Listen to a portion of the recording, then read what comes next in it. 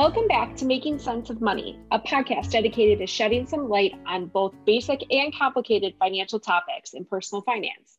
I'm one of your hosts, Nikki Jancola-Shanks. And I'm Andrew Pellegrini. Last episode, we talked about financial personality inventories and different ways that individuals think about and approach dealing with personal finances.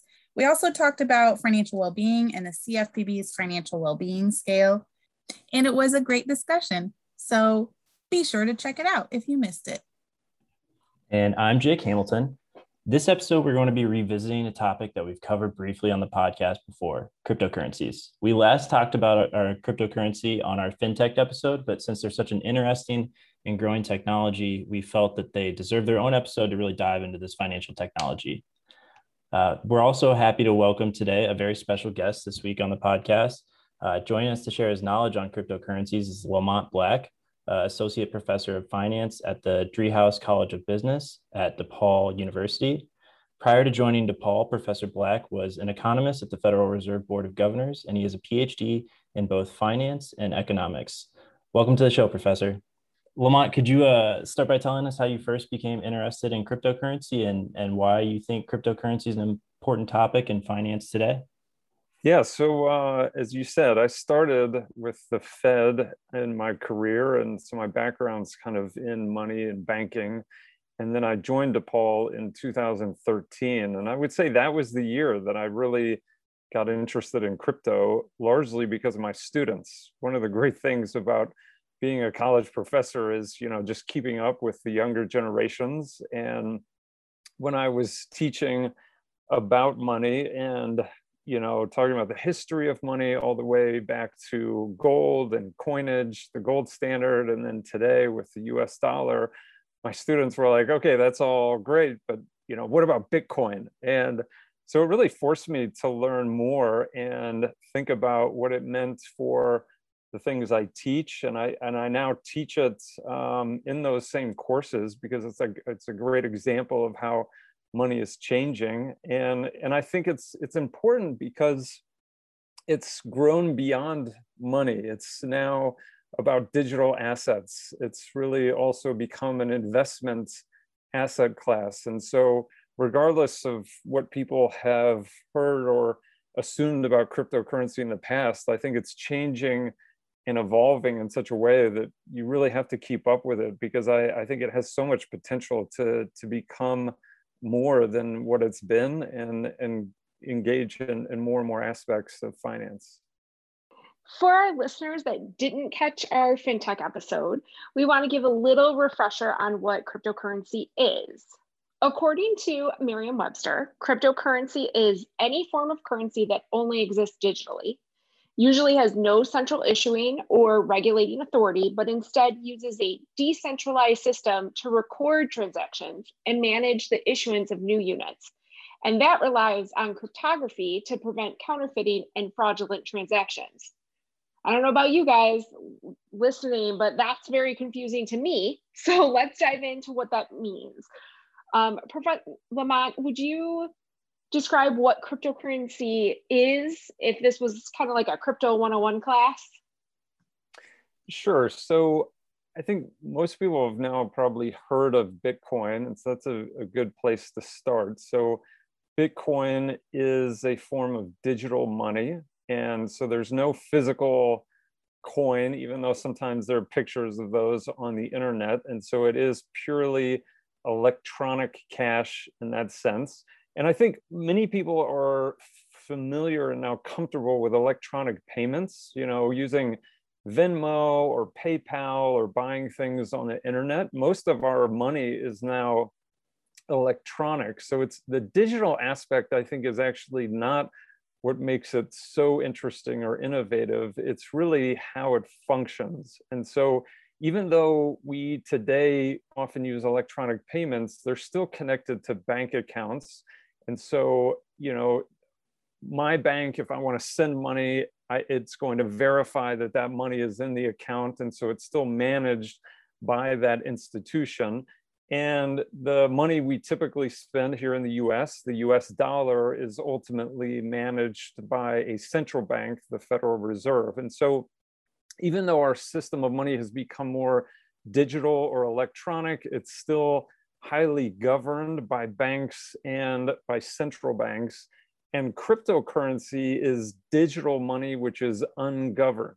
And another way to think about that is decentralized. So rather than money flowing through the banking system and being centralized through these different large financial institutions, cryptocurrency uses a technology called blockchain, which allows that accounting and management system to be decentralized to the network itself.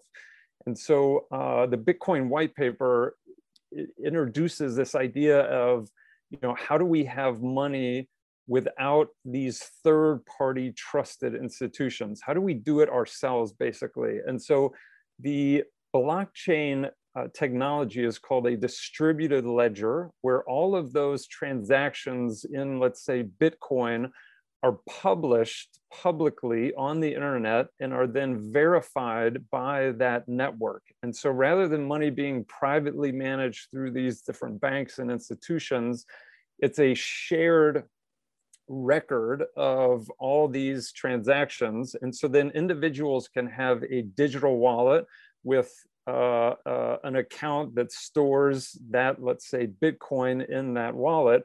But then if they want to transfer that money to someone else, it would be the network itself that would verify whether that transaction is legitimate. So that's often what's referred to as mining in the case of Bitcoin.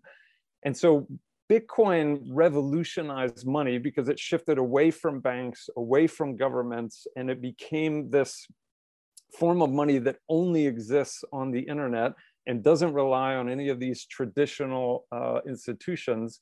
And so I think that is what some people love about it and what some people find just baffling about it, because there's no person you can call on the phone to try and figure out what happened to my Bitcoin. It is purely a system of record keeping that is maintained by the network itself. And so now what we're seeing is cryptocurrency has evolved into an entire market where there are new forms of cryptocurrency. Some of them are designed for money, some of them are designed for other purposes, and anyone can create cryptocurrency. It doesn't have to be issued by a government. And so the opportunities and the potential really are limitless. You covered so many different components. Like obviously this is a complicated topic. So I'm sure we're going to have more specific questions on different components of what you talked about. But I kind of have a surprise question that we might not have. I tend to do this. I'm sorry, but also not sorry. Can you see any potential parallels between pre-centralization of currencies and where we're moving now to decentralized currency, and where there might be, identified pros and cons that you could see from a historical perspective, since you teach on that? Yes, I think that's a great question, Andrea. We live in the moment, and so we're very used to national currency attached to a national government. We're very used to central banks, but it hasn't always been that way. And to your point, the systems of money that we had prior to this were actually more fragmented, more private. And so, the Federal Reserve hasn't existed forever. It was created in 1913, so just over 100 years ago. And prior to that, we had different forms of national banking, but in many cases, banks were issuing their own currency that served their customers, their region. And so it was a much more kind of, again, decentralized system. And I think the pros and cons are, you could say one of the big pros of centralized money is stability and kind of transparency. So having the US dollar, it's backed by the faith and credit of the US government. And some people really like that. It gives them a sense of assurance that, this thing is this, if I hold money today, it's going to be worth something similar to that in the future. And, part of that was trying to end bank runs. We had a lot of banking crises prior to the centralization of money. But the downside is it creates this kind of very narrow view of what money is. It's kind of controlled and managed through monetary policy. It's really owned by the government. And so people who lean a little more kind of libertarian or entrepreneurial, I think, would see that as more of a negative of, let's have opportunities to create alternative forms of money that are innovative and can serve similar purposes but also different purposes. So I don't ever see crypto totally replacing something like the US dollar, but I think they can coexist because they can serve different groups with different interests and needs. Well, and we have identity as a big component of how we manage financial assets or just generally assets. So people that are more risk averse may want to lean more towards a centralized currency. And those that, like you said, are more entrepreneurial might lean more towards something like cryptocurrency. So with all of this information that you've presented with us, can you kind of explain the difference between blockchain and crypto and how decentralization kind of comes into play there? Sure. So these terms are used a lot nowadays, blockchain and cryptocurrency, and I think they're not always well understood because they are complicated. So blockchain is a technology. Cryptocurrency is an application of that technology. So you really need blockchain to run a cryptocurrency, but blockchain can be used for a lot of other purposes as well. And the way to think about blockchain is it's sort of like the accounting system behind the cryptocurrency. So if you have like wallet A and wallet B, and you want to move money from wallet A into wallet B, you have to make sure that the money is actually there. You wouldn't want people to be able to spend money that they don't have. That's called the double spend problem. And so blockchain is like a system of record keeping where you have the entire history of every transaction that's either gone into or out of wallet A.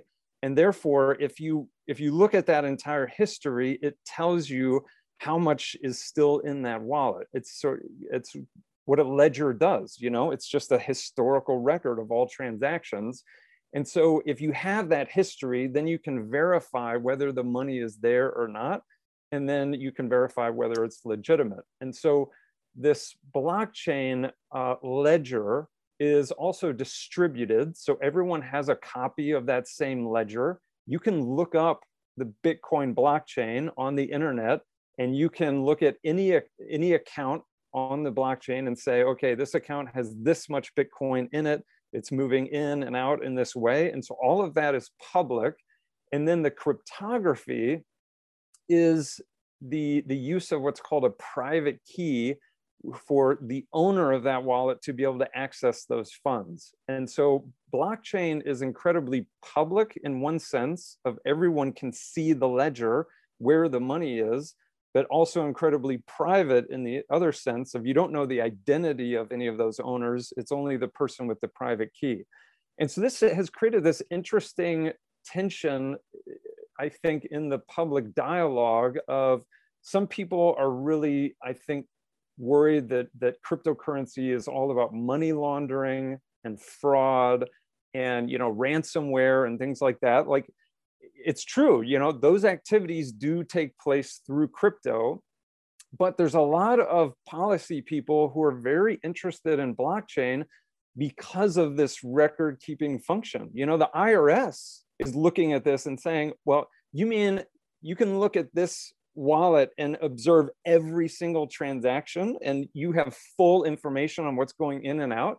That's like their dream. And so they're starting to think about like some of the cryptocurrency exchanges, like Coinbase and Kraken, if they collect information from those exchanges and they know all of your transactions, they have a full record of your tax history. And people are now, being asked to pay taxes on crypto. And so this isn't just the dark web. It's not just, illegal activity. It's becoming more mainstream. And therefore, I think some of these more kind of mainstream regulations and use cases are becoming more relevant. Thank you for breaking all that down. I think it is, people do get a little confused about the difference between the technology and then, the cryptocurrency aspect of it, the blockchain versus the crypto. But one thing that you kind of alluded to or mentioned in that is that the ledger is distributed and it is not governed by a central authority, but governed by all of its users. And the ledger, confirms transactions by creating consensus. So some of the listeners may have heard of a consensus mechanism, or maybe like proof of work or proof of stake. Could you talk about those and how it relates to the mining aspect, as in like mining Bitcoin or some other cryptocurrency? Yeah, so whenever you have a decentralized system, you have to have some mechanism for making decisions. Centralization is, okay, you're the boss, you're going to tell us what to do. And decentralization is more like a democracy where we all are kind of in this together. And so in the Bitcoin white paper, it actually uses the phrase one computer, one vote. And so the mining process is a process in which individuals or institutions who are running these Bitcoin nodes are in essence voting on whether the next block or the next transaction is legitimate. It has to be verified. And the way that we think about that is kind of consensus, kind of like we would think in terms of political science. How do we agree? Now, the mechanism in Bitcoin is something called proof of work, where these nodes are running an encryption algorithm in order to verify that the new information lines up with the previous information. That's actually part of the technology, is each new block has to line up with the previous block. That's how you know that there's nothing that's kind of abnormal relative to that history. And then you actually have to run the computer in order to generate these new hashes that then are lined up with the previous hash. And in doing so, you are using a certain amount of computational power. And that's actually by design, because you don't want the Bitcoin network to be hackable. You don't want one really large user or one big computer to be able to come in and then say, hey, this transaction is legitimate because I say it is. You want the entire network to be involved in verifying these transactions so that no one bad actor can overpower that network. And so it is kind of energy inefficient, because it requires a lot of energy to do this process. Now, that's created a lot of I think concerns recently about the environmental impact of cryptocurrency and mining. There are some studies that are now showing, Bitcoin mining is now, the energy consumption is at the scale of like certain countries, and that's not what you want to see. But a couple things on that. One is there are many innovative Bitcoin companies now that are trying to use renewable energy for mining. They're trying to use surplus energy, so energy that would not have been used otherwise, that's in some distant location. They're setting up mining pools in these offsite locations. So there's a lot of things people are doing to address that, but also the consensus mechanism itself is changing. So some of the newer cryptocurrencies use something called proof of stake, which is more efficient. It doesn't require as much energy. Ethereum is transitioning from proof of work to proof of stake. And so again, crypto isn't just kind of one thing. It continually evolves. And when people have concerns or issues, whether that's security or fraud or the environment, there are people who are working on all those issues so that they can create newer versions that that address them. I'm actually really glad that you brought up the environmental aspect, because that's something that was new to me. I didn't realize that, I mean, to be fair, everything about crypto is new to me, but even more new was this environmental piece.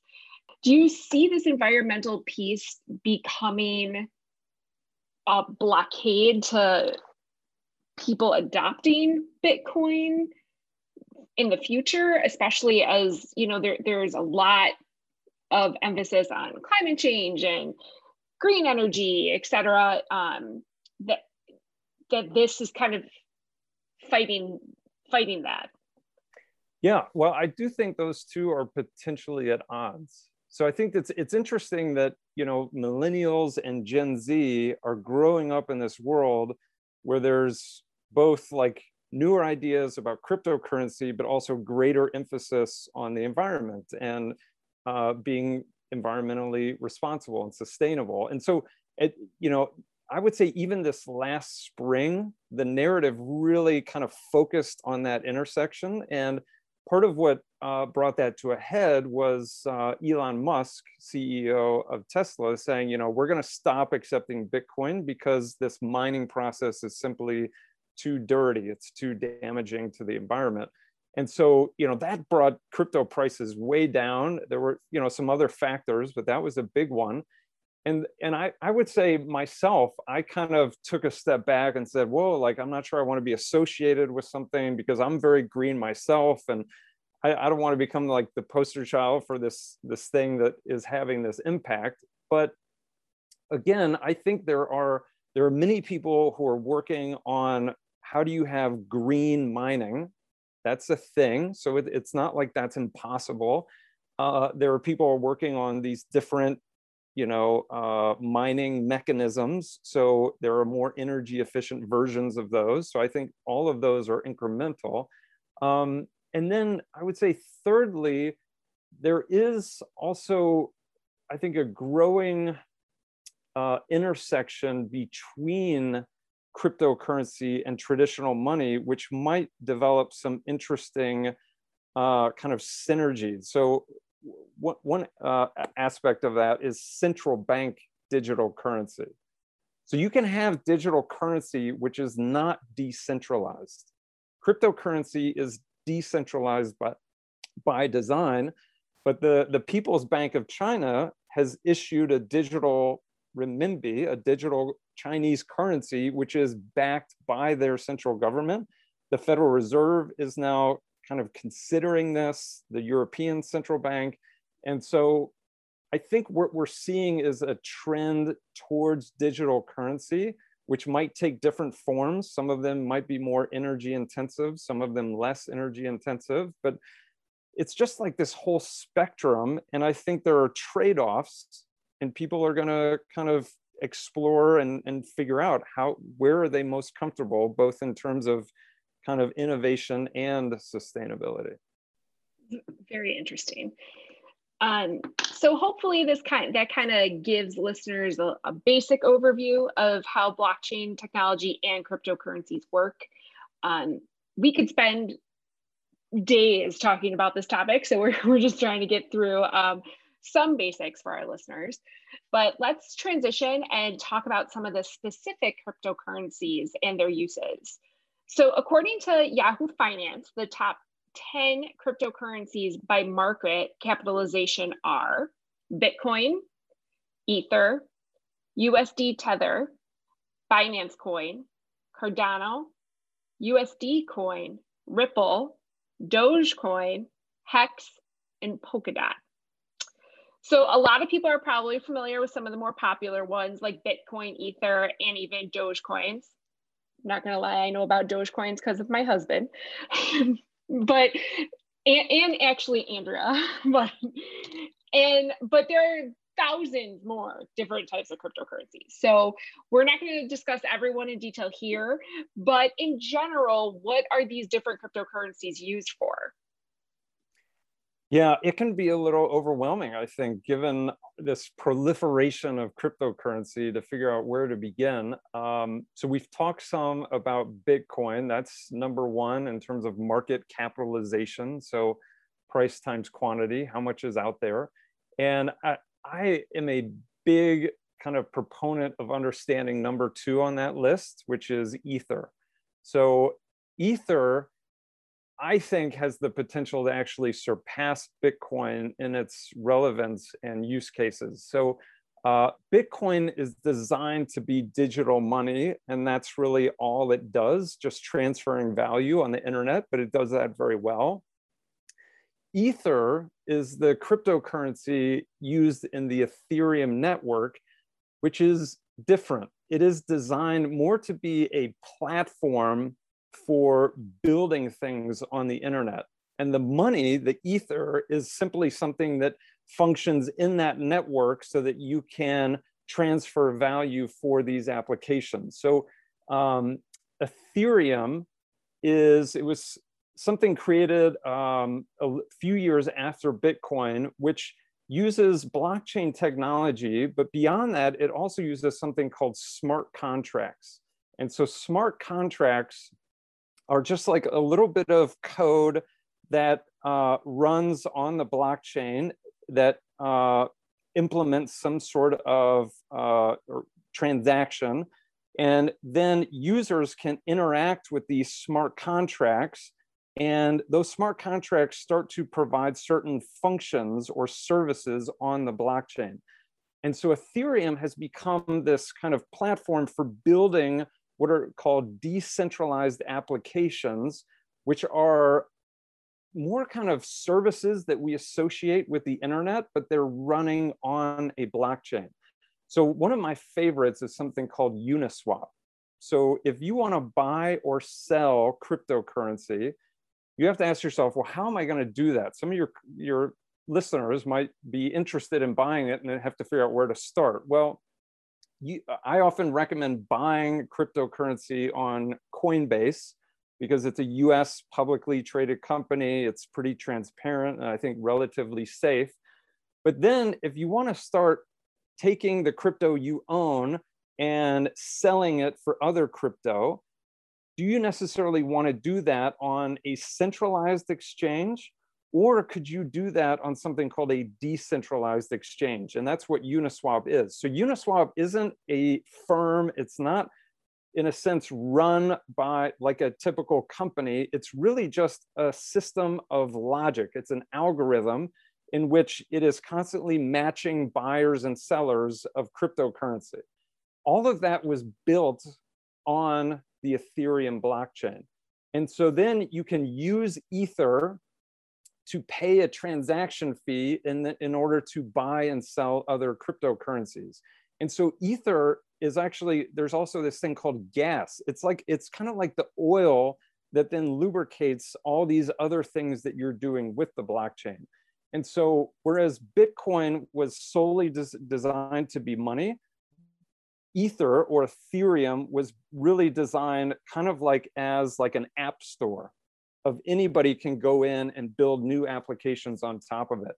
And so what you're seeing with these other cryptocurrencies is now a coin which is associated with some type of activity or business. So I actually own Uni, which is the coin associated with Uniswap. The more people who use Uniswap, the value of Uni will increase. And so what we're seeing is now these tokens or coins that are associated with a particular type of service or activity. And as you provide that service, the value of that token goes up.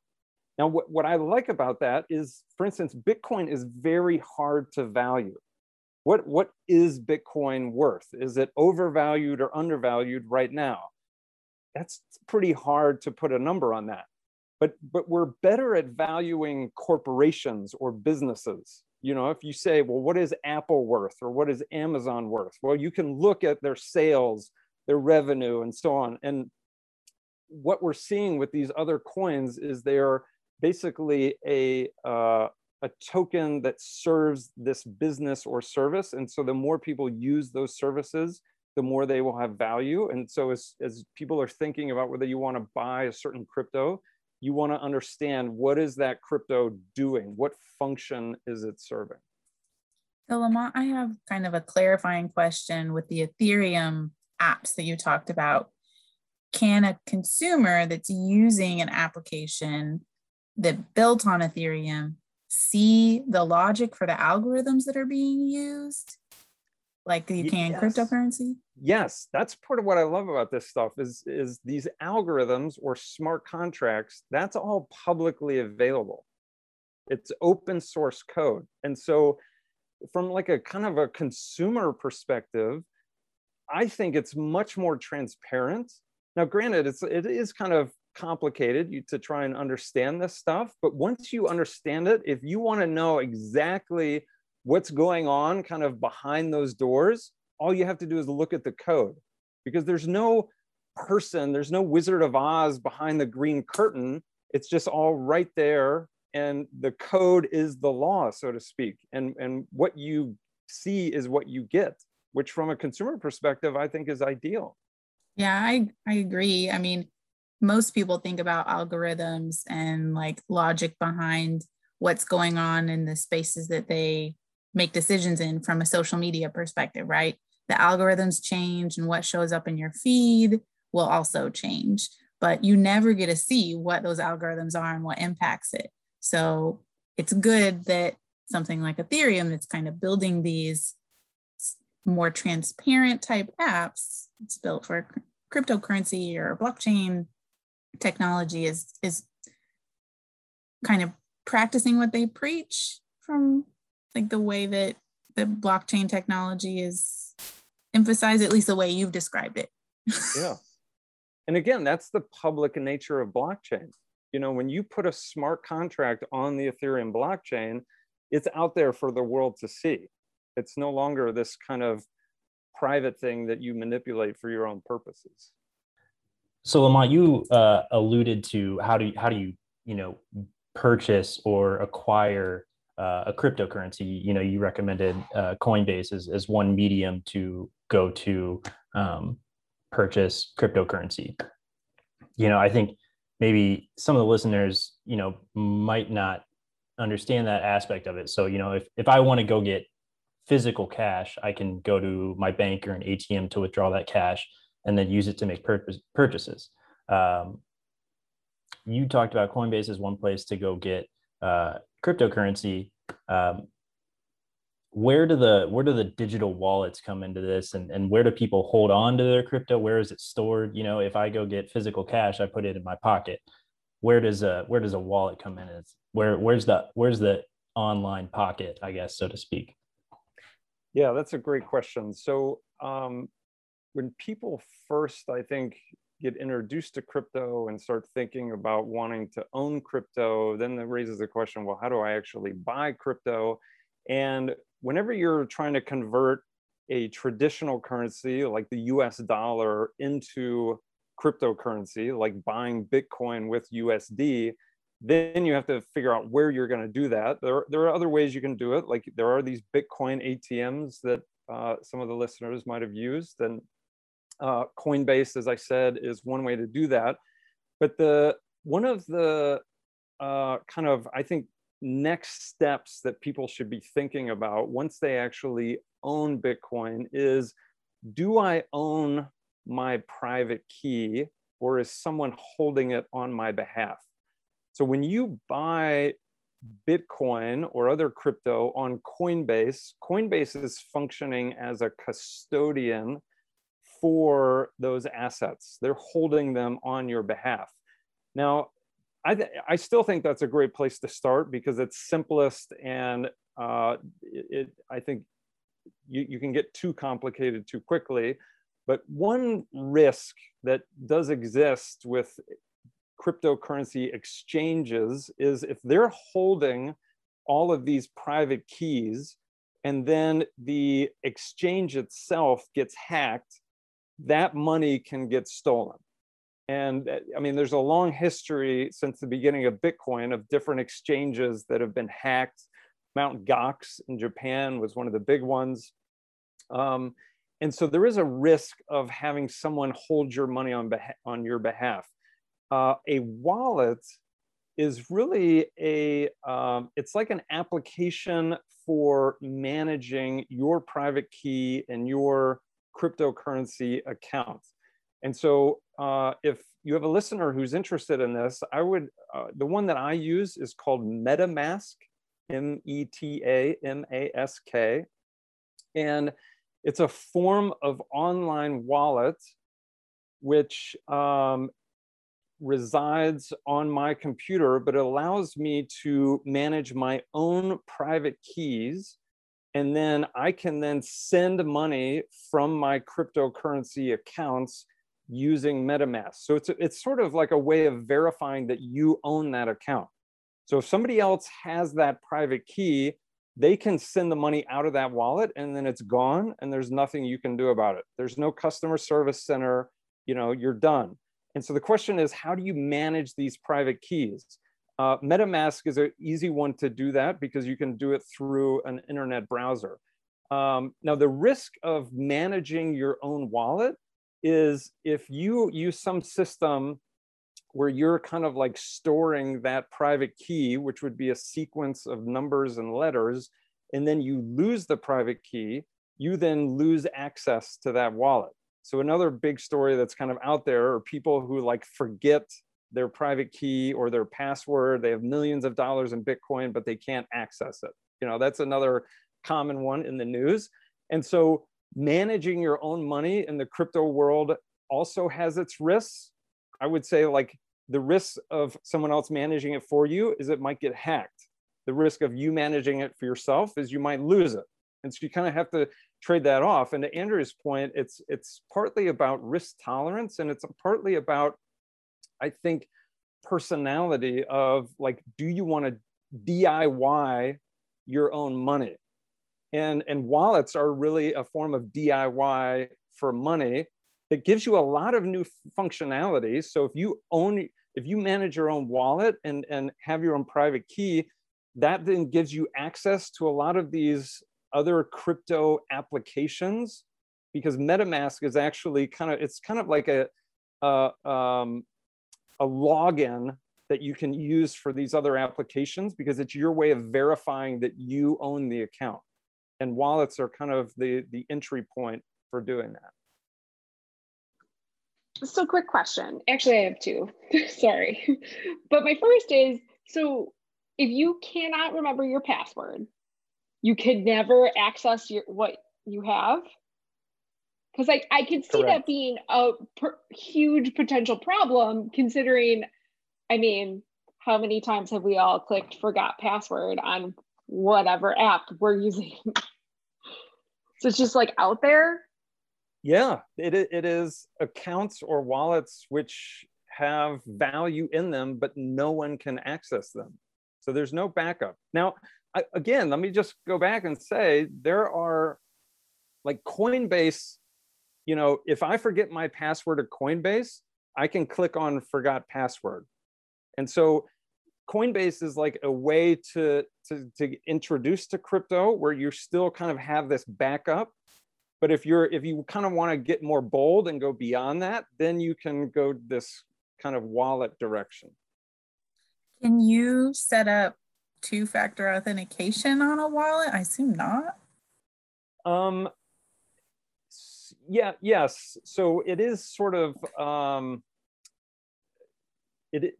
MetaMask also has two-factor authentication, but the question is, you still have to have this password. If you forget your password, then MetaMask is going to ask you for something called this like seed phrase, where ultimately there's some information that only you have and the wallet does not store on your behalf. So that's kind of the trade-off with all these companies that were very comfortable like using a password. If they get hacked and someone learns your password, then they can access all your stuff. My email has been hacked before. Like, it's a nightmare. And so, it's very convenient in one sense, but not very secure in the other. And so wallets are kind of great for security, but not as convenient. And this is, I think, the next stage of crypto adoption, is trying to figure out, how do we have both security and convenience so that people have a certain level of comfort that they're not going to like screw up and lose everything. It's funny, the parallels to like actual cash. Sorry, Nick, I don't mean to cut you off, but it's like you can, like, people lose their wallets, and they lose the physical cash that's in them. You hear these horror stories about people who have, a ton of Bitcoin in a wallet that they had in 2011 or something, and then forgot the password and haven't been able to access it. But it's, the parallels to, fiat currency and physical cash is almost kind of funny with the wallets versus like, a checking account aspect.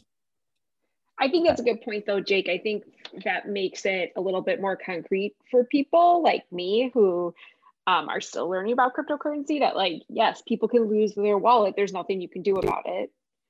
You can also lose your wallet online by not knowing your password.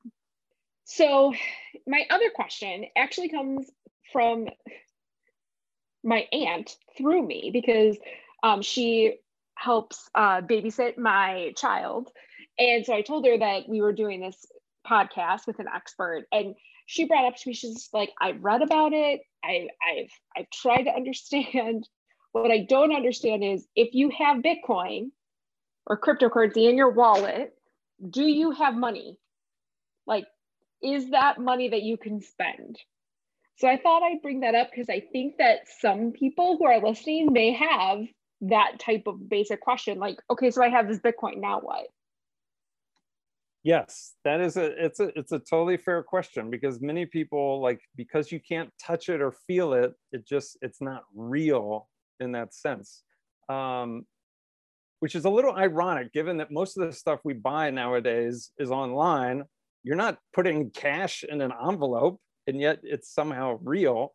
And so, yes, there are companies that will accept Bitcoin as a means of payment. So you can buy stuff with cryptocurrency. It is still somewhat limited. I think part of what has shifted over the last 5 years is Bitcoin was created as a form of money, but it's really become more a form of investment. Of people buy it as like an asset, kind of like buying stock, because you think the price is going to go up. They really don't necessarily ever intend to use it in that sense.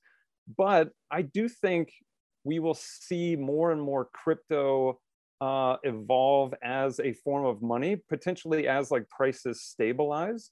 And one other thing I forgot to mention on that list of cryptos is, so like Tether and USD coin or USDC, those are stable coins, which were created specifically to have stable value. It's like one coin equals $1. And so they have all the benefits of crypto, but they have the stability of the US dollar because they're pegged to it. And so what I think we will potentially see in the next few years is not necessarily Bitcoin becoming a means of payment, but people having stable coins in their digital wallets and using stable coins as a means of payment. So that way it's still kind of like buying something online, but you don't need a bank account. You don't have to pay all those high transaction fees, but also you're not going to have to guess from one day to the next as to like what this stuff is worth because it's a stable coin. So kind of following along with what you've been saying about people buying cryptocurrencies with their expected value going up in time or speculated value going up in time. And some people are kind of viewing them like traditional securities, like stocks. But they've been cryptocurrencies have been kind of volatile, especially over last year. What are some of your thoughts on the volatility that's been going on, especially given some of like the recent regulatory changes to cryptocurrencies internationally, like in China a few months ago? Yeah, the volatility is intense, and that's both what creates opportunity and risk from an investing perspective. And I would say the regulatory uncertainty is a big part of what's created that volatility over the last few months, because as crypto becomes more mainstream, the regulators are kind of paying more attention and being forced to make some decisions. And so, it is kind of that the dust has not settled, so to speak. So I think there's more volatility to come.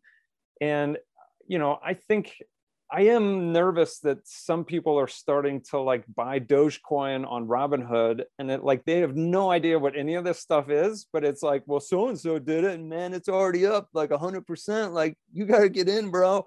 Like, that I think has, limited value, because that's basically gambling. But I would say a lot of my students are investing in crypto, but they're incredibly savvy, and I think many of them are learning about this as they go. And so I would never say you should never touch crypto with a 10-foot pole, but I would also say, don't bet your house on it. It's sort of like it should be part of your investment portfolio. You should have, if you're not invested in the stock market at all, I would say you probably shouldn't be investing in crypto. But if you're already in the stock market and you understand the risks of investing and upside and downside, then crypto does create this interesting alternative where if you really believe, like I think I do, that Ethereum has this incredible potential because of all these applications that can be built on it, why would I not buy Ether today as a way of investing in that future and potentially getting some of those returns? And so you have to be willing to lose that money because it's so risky. But I think it's also, this is a great time to start getting involved. Just dip your toes in the water, learn about it. The more you learn, the more confident you'll be. And then the more, I think, informed you'll be about where to invest and where not to invest. It sounds like diversification is a big piece of the puzzle if you're going to invest in cryptocurrency. Just don't put all your investing money in one asset class, which we talked about in one of our previous episodes on investing. So, and I just have to say, I loved your impression of everybody going to run to buy, because I have heard that from people, and I had expressed to I think even to Jake and Andrea that I was nervous about like all these people who are running to buy something that they don't understand, and then they're going to be out money, like people who can't really afford in the first place to be doing this are going to be out money, whether it's with Dogecoin when that was going up, or AMC stock, or whatever's trending that week. So I appreciate you also bringing that up. What do you think are some of the other potential uses for cryptocurrency and blockchain that you're optimistic about? Yeah, so, well, let me just say blockchain, again, has applications well beyond cryptocurrency. So in one of the courses I teach, we talk about applications to like supply chain management. We talk about applications to human resources and credentialing. So, I would encourage people to learn about blockchain even beyond cryptocurrency. And then within cryptocurrency, I think what we're seeing is this evolution towards new and interesting use cases. So another example that we haven't talked about is like non-fungible tokens, or NFTs. Now, those are, also kind of like the item du jour of people trying to make big money and taking crazy risks on things that potentially have zero value. But it is this very interesting progression, I think, of as we move towards a world in which ownership of digital assets potentially becomes more important than ownership of physical assets, how do we keep track of that ownership? So if you think about the history of like wealth, it used to be, like land the landed gentry, and then it became like real estate and owning buildings and property and things. But now we typically think of wealth more as like stocks and bonds, but those are, you know, digital securities which are attached to some sort of corporation. You know, we don't own stock certificates in our file cabinet anymore. So those are digital assets. And then now we're seeing with things like art, you know, the creation of digital art, which is no longer like a digital representation of physical, but it is digital in its creation. So this NFT, this artwork created by the artist Beeple that sold for like $70 million or something. Some people look at that and they're like, this is crazy. It's all just zeros and ones, you know, it only exists on the internet, therefore it's not real. But with blockchain, you can create a record of ownership, not just for money, but also for other objects or assets, if you will. And so we're doing that with artwork. A lot of my students have gotten very into like Top Shot, which is like the NBA's version of these video clips that are a non-fungible token. And I think the future of not just money, but also investing is how do we keep a record of things that are non-physical? And blockchain is very good for that. And so cryptocurrency, I think, is transitioning out of just money into these types of ownership functions, and then ultimately kind of a platform for building a whole new way of doing things online. So if your listeners are really into this, I would encourage them to go from decentralized to like decentralized internet or Web3. So when we think of the internet, originally the vision was very kind of libertarian of, you know, we're all going to be in this together. You know, my voice is going to matter just as much as yours. The vision for the internet was decentralized, but it's now dominated by these large tech companies, you know, the Googles, Apples, and Amazons of the world. And all this data collection and advertising, it started to become something that I don't think was the original vision. People are now talking about how do we use this decentralized paradigm to go beyond crypto to actually thinking about the infrastructure behind the internet. And like, it's kind of, to me, mind-blowing how blockchain can just radically change not just money, but all these other ways that we've gotten very used to living in a digital world. That's so interesting, and it's kind of how it ties into our last episode was actually about financial personalities and, you know, how people approach money. And I think this all ties in so well. And you mentioned scams too. You know, there's something I just wanted to touch on, you know, with cryptocurrency or any money, you know, financial scams have existed as long as money has, pretty much. Even Ponzi schemes, you know, there's a prominent example of a cryptocurrency Ponzi scheme that was orchestrated in 2016 with a company called BitConnect that launched and went on to become a $2.6 billion Ponzi scheme in which 1.5 million people were scammed. And I don't want to say that to scare anybody, but just so that our listeners are aware of the risk. And, you know, there always is that risk of scams. Just, we always encourage people to do their research before they spend their hard-earned money on something. But Lamont, I want to thank you. One thing I would add to that, Jake, like if you're thinking about buying crypto, stick with the top 10 list. Don't get into those smaller ones, because those are the ones where they're newer, they're less tested, and you can really get burned. So I think that's a great point. Yeah, that is a great point. Well, I was just going to say thank you so much for coming on the show today. We really appreciate it, and I'm sure our listeners will as well. But before we let you go, do you have any final thoughts? Just to educate yourself.